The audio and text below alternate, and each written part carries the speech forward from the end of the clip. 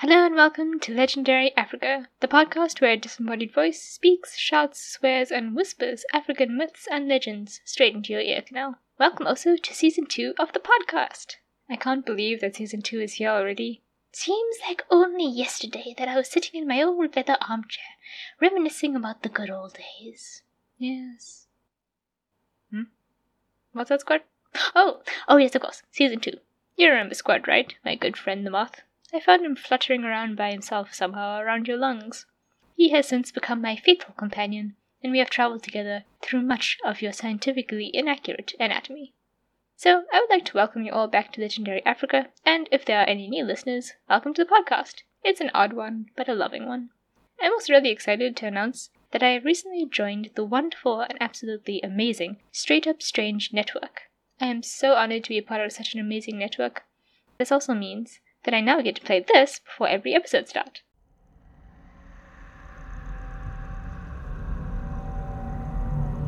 You're about to enter into a new world of knowledge, curiosities, and high strangeness.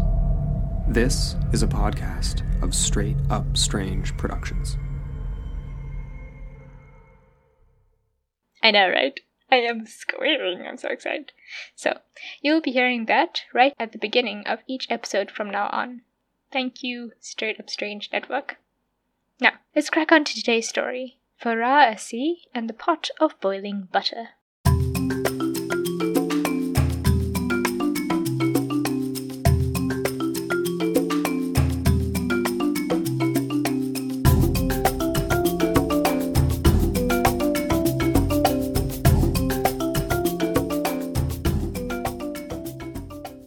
Our tale comes from Zanzibar, a self-governing region of Tanzania. I've never been, but I've heard that it is a beautiful place, a huge tourist destination, or at least it was before COVID. It is home to blue-green waters and soft, clean sand, so lovers of the beach will be in heaven there. Seriously, go Google Zanzibar, it is so pretty. Now Zanzibar is made up of the Zanzibar archipelago in the Indian Ocean, which houses several small islands and two larger islands, Unguja and Pemba Island. I actually spoke a little bit about Pemba Island in an episode for Season 1 when I was talking about the legend of the Papa Bawa. Zanzibar considers itself quite separate from the Tanzanian mainland and has its own leader and governors. While Tanzania is inhabited by indigenous groups, Christians and Muslims, Zanzibar is largely Muslim.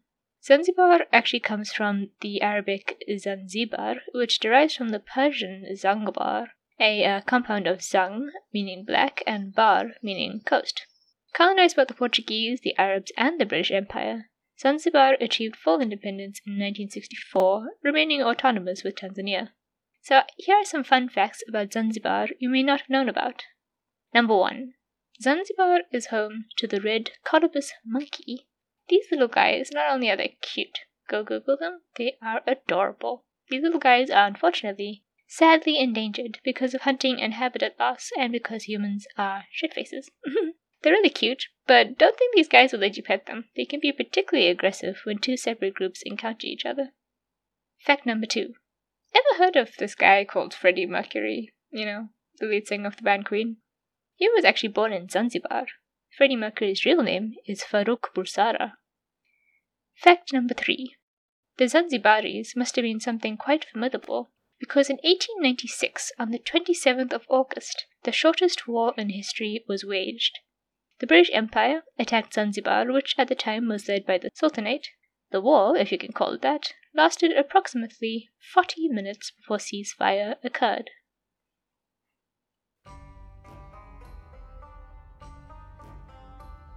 Long ago, in a grand kingdom, a sultan sat in his throne room and pondered. He was pondering quite deeply, more deeply than he had ever pondered before, really. The sultan disliked pondering and made his head hurt, and when his head hurt, he would have to call for his tea. But his tea always took so long to arrive, and oh, what a bother it was to ponder. The reason behind the sultan's deep wondering was his 3 young sons. They were young, but not too young to learn to read or write. Yet none of them wished to do so. They outright refused to, in fact. No matter how many skilled tutors they brought to them, the boys learned nothing. The Sultan's wife even consulted the wise gurus of India, but to no avail. The Sultan and his wife began to despair. Their sons would be unable to continue their legacy, and the kingdom would fall to ruin or to enemy forces. Then, one day, a man in his aging years came to the Sultan's kingdom and requested an audience with him. He had a long, greying beard which twirled into a knot at the end, but his head was bald, the harsh sun glinting off his dark skin as he walked. He held in his hand a long wooden staff, the bottom of which was carved into the shape of a leopard paw. As soon as the palace guards saw him, they knew what he was: a magician. Intrigued by his arrival, the Sultan instantly accepted the magician into his throne room. "Magician, tell me why you have travelled to my kingdom," the Sultan asked, pressing his fingers into the sides of his head. His tea still hadn't arrived, and he still had that headache from pondering so much. The magician bowed deeply. "My Sultan, I have come to provide a solution to your problem. I have heard that your sons do not wish to learn to read or write, but I have the ability to make them enjoy learning. If I succeed, I ask only for a humble reward," the magician explained with another deep bow. The Sultan stroked his beard in deep thought. His headache got worse. "This sounds most suitable, great magician.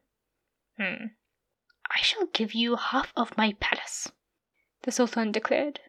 Yet the magician hesitated. The Sultan frowned in confusion, then grimaced. Frowning was like pondering, most terrible for headaches. "This does not suit you?" the Sultan asked. The magician nodded sheepishly. The Sultan let out a loud hum, and then said, "Then I shall give you half of my kingdom." But still the magician was not happy. The Sultan sighed and leaned back onto his throne. "Then what would please you, great magician?"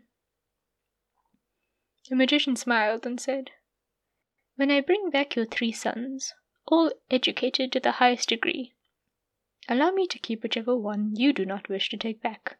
2 shall be yours, and 1 shall stay with me as my apprentice. I will teach him my ways, and perhaps one day he will help another sultan as great as you." This pleased the Sultan, and he readily agreed. And so, the magician took all 3 sons away, and in a matter of a few months brought them back to their father. All 3 boys could read, write, present arguments, and attend to court with skill. The Sultan was amazed, and congratulated the magician.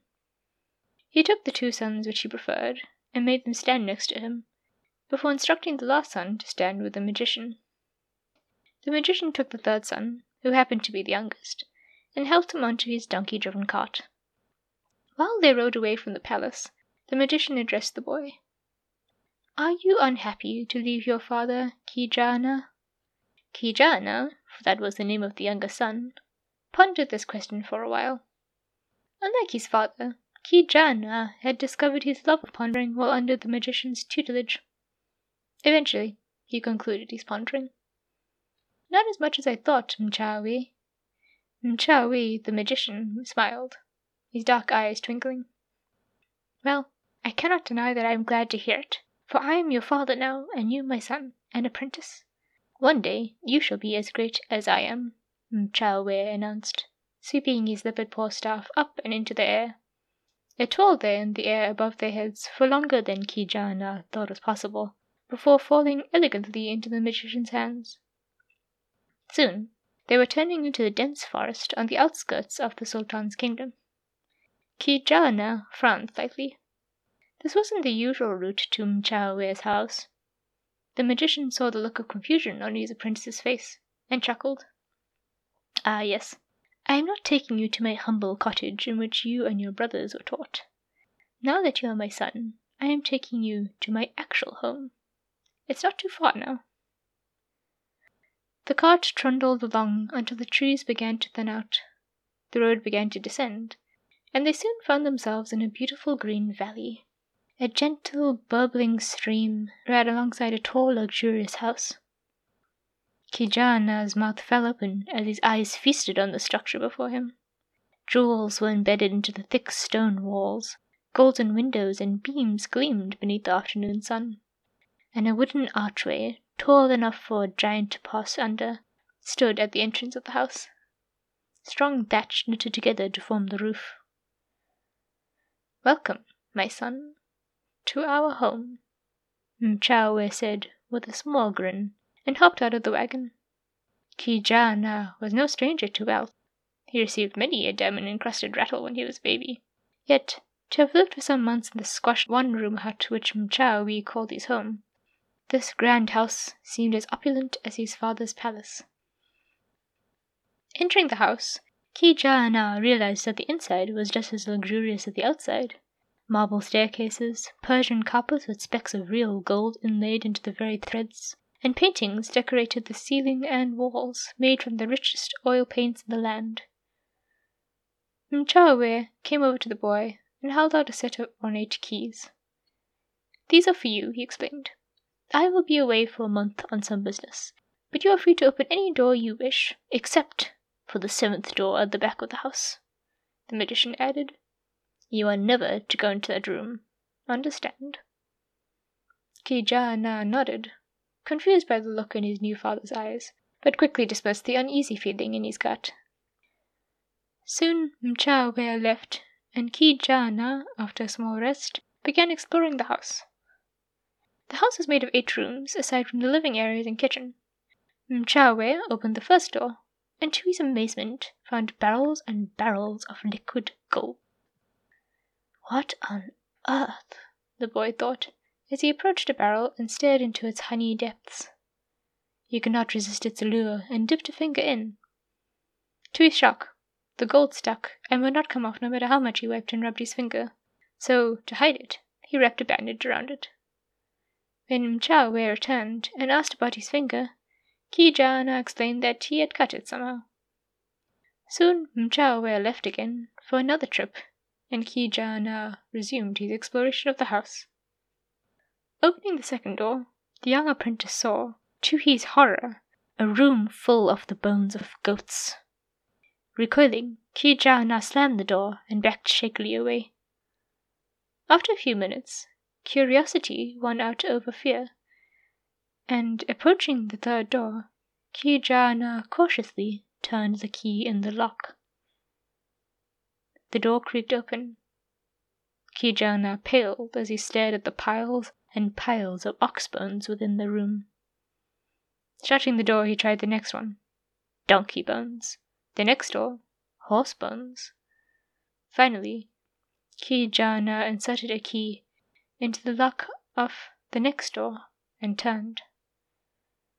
The door swung open, and Kijana felt bile rise in his throat. A tower of skulls stood in front of him, neatly stacked from floor to ceiling, their empty eye sockets staring straight at him. Kijana turned aside and retched. They were human skulls, too many to count. Fleeing the room, Kijana hid in his room for the rest of the day, his heart sitting in his throat, ears straining for the sound of Mchawe's return. But the magician did not return that night, and by the next morning, Kijana took the keys once more and approached the line of doors. There was one last door which he had not opened.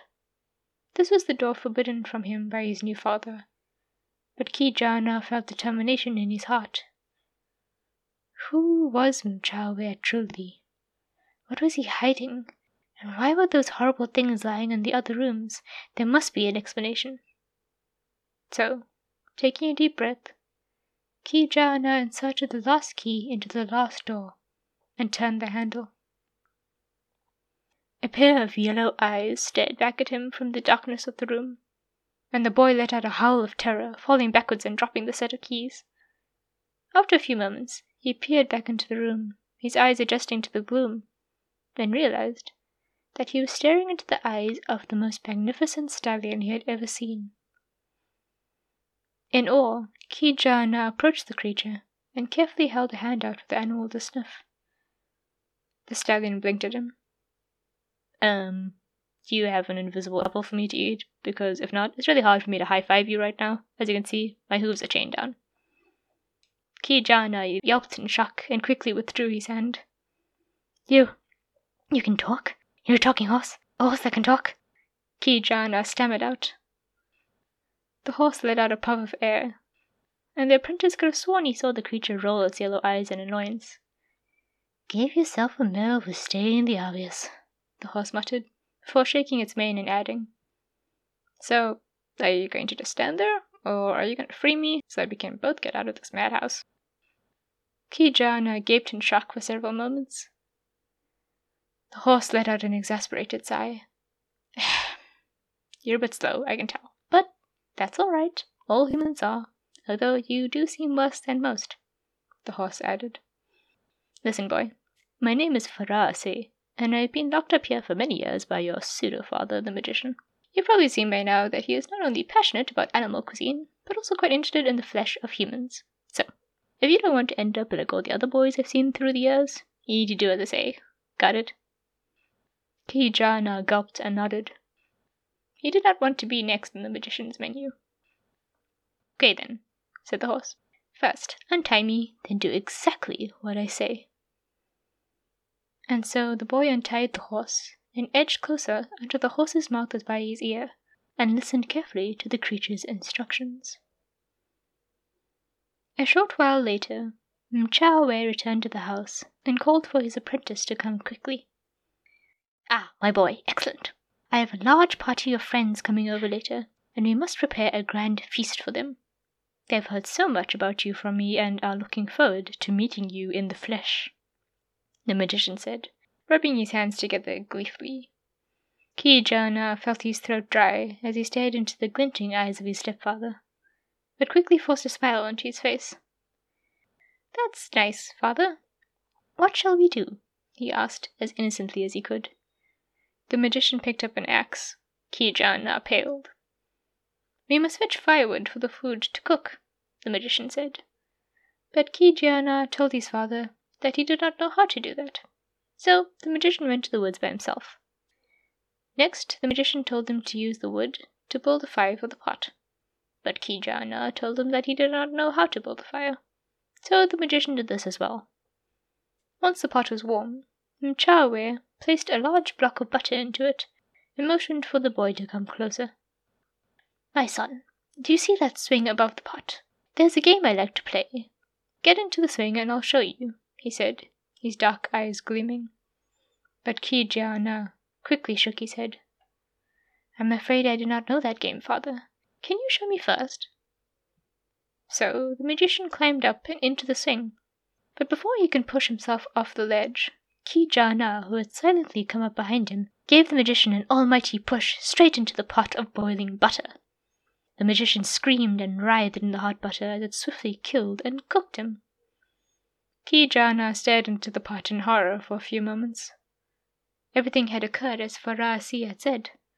The magician would have pushed him into the pot had he not listened to the stallion. Leaping down, Ki-Jana gathered his belongings and raced out to the woods, where Farasi waited for him as planned. Together, they rode away as quickly as they could. Soon the magician's friends arrived and called for their host, but no one answered. They wandered through the house, and soon, growing hungry and impatient, decided not to wait for the magician, and tucked into the buttery dish prepared for them. Eventually, with still no sign of the magician, the friends left for their homes, blissfully ignorant of the meal they all carried in their bellies. Meanwhile, Ki-Jana and Farasi had travelled far and finally stopped on the outskirts of a grand city. To his great surprise, Farasi proceeded to cough up all the gold from the first room in the magician's house. With that, they built a house grander than the magician's and purchased many cattle and workers for their farm. Soon their presence caught the attention of the nearby city, and the Sultan himself came to see him. Seeing Ki-Jana's great wealth, the Sultan offered to give the young man a tour of the city, which Ki-Jana gladly accepted. Farasi insisted on coming, but grudgingly agreed to remain silent throughout the trip, however boring that is. The Sultan was impressed and charmed by the young man's wit, maturity, and knowledge, and soon introduced him to his daughter. Months passed, and Ki-Jana and Farasi, who, of course, insisted on attending every event with his new charge, became beloved friends of the Sultan and his family. Eventually, Ki-Jana asked the Sultan for his daughter's hand in marriage, and presented him with 500 of his best cattle. The Sultan was overjoyed and gladly accepted, and soon the apprentice and the Sultan's daughter were married in the most lavish ceremony the land had ever seen. Farasi himself was decked out in a luxurious golden saddle, and was fed candied apples by adoring servants. A year later, a son arrived, and the land rejoiced. Everyone lived happily ever after.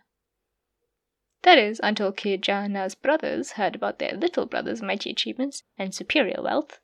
But that is an adventure for another time.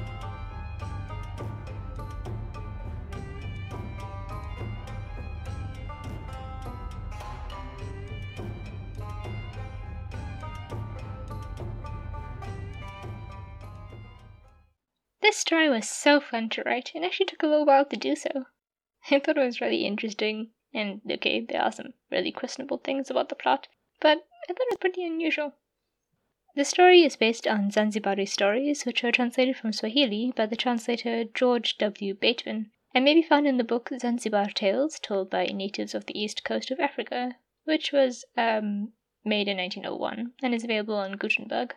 I added, changed, and removed things here and there, invented a lot of stuff, such as the first Sultan's personality, the description of the magician, most of the other descriptions, and fleshed out a lot of Ki-Jana's wandering through the magician's house. I also added in comedic bits and the teaser at the end. Anyway, I hope you enjoyed my retelling of the Zanzibari tale, and that it inspires you to go read up on Zanzibar and the many fascinating Islamic influences on this African region.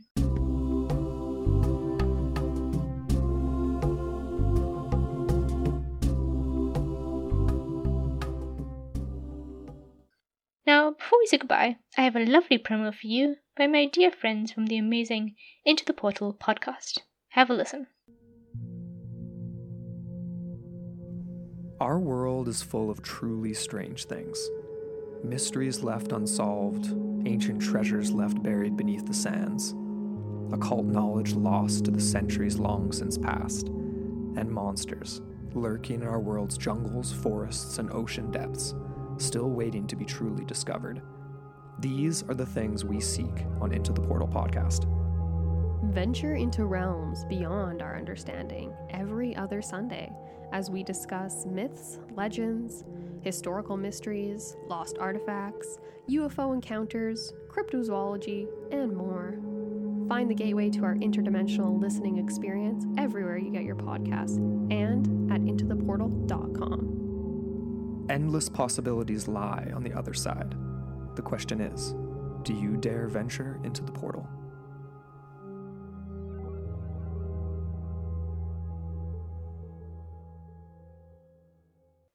And now I must love and leave you. Legendary Africa is produced and edited by Hestia the Dog, written by Athena the Doggo. Yes, she got promoted from intern to writer. She's actually paid now. And hosted by me, the Sherapatha. Remember to follow us on Twitter and Instagram, and check out the links to the podcast website and the Straight Up Strange website in the show notes. Until next time, remember to mask up, sanitize before you fraternize, and above all, stay safe, stay sexy, and stay legendary. Bye!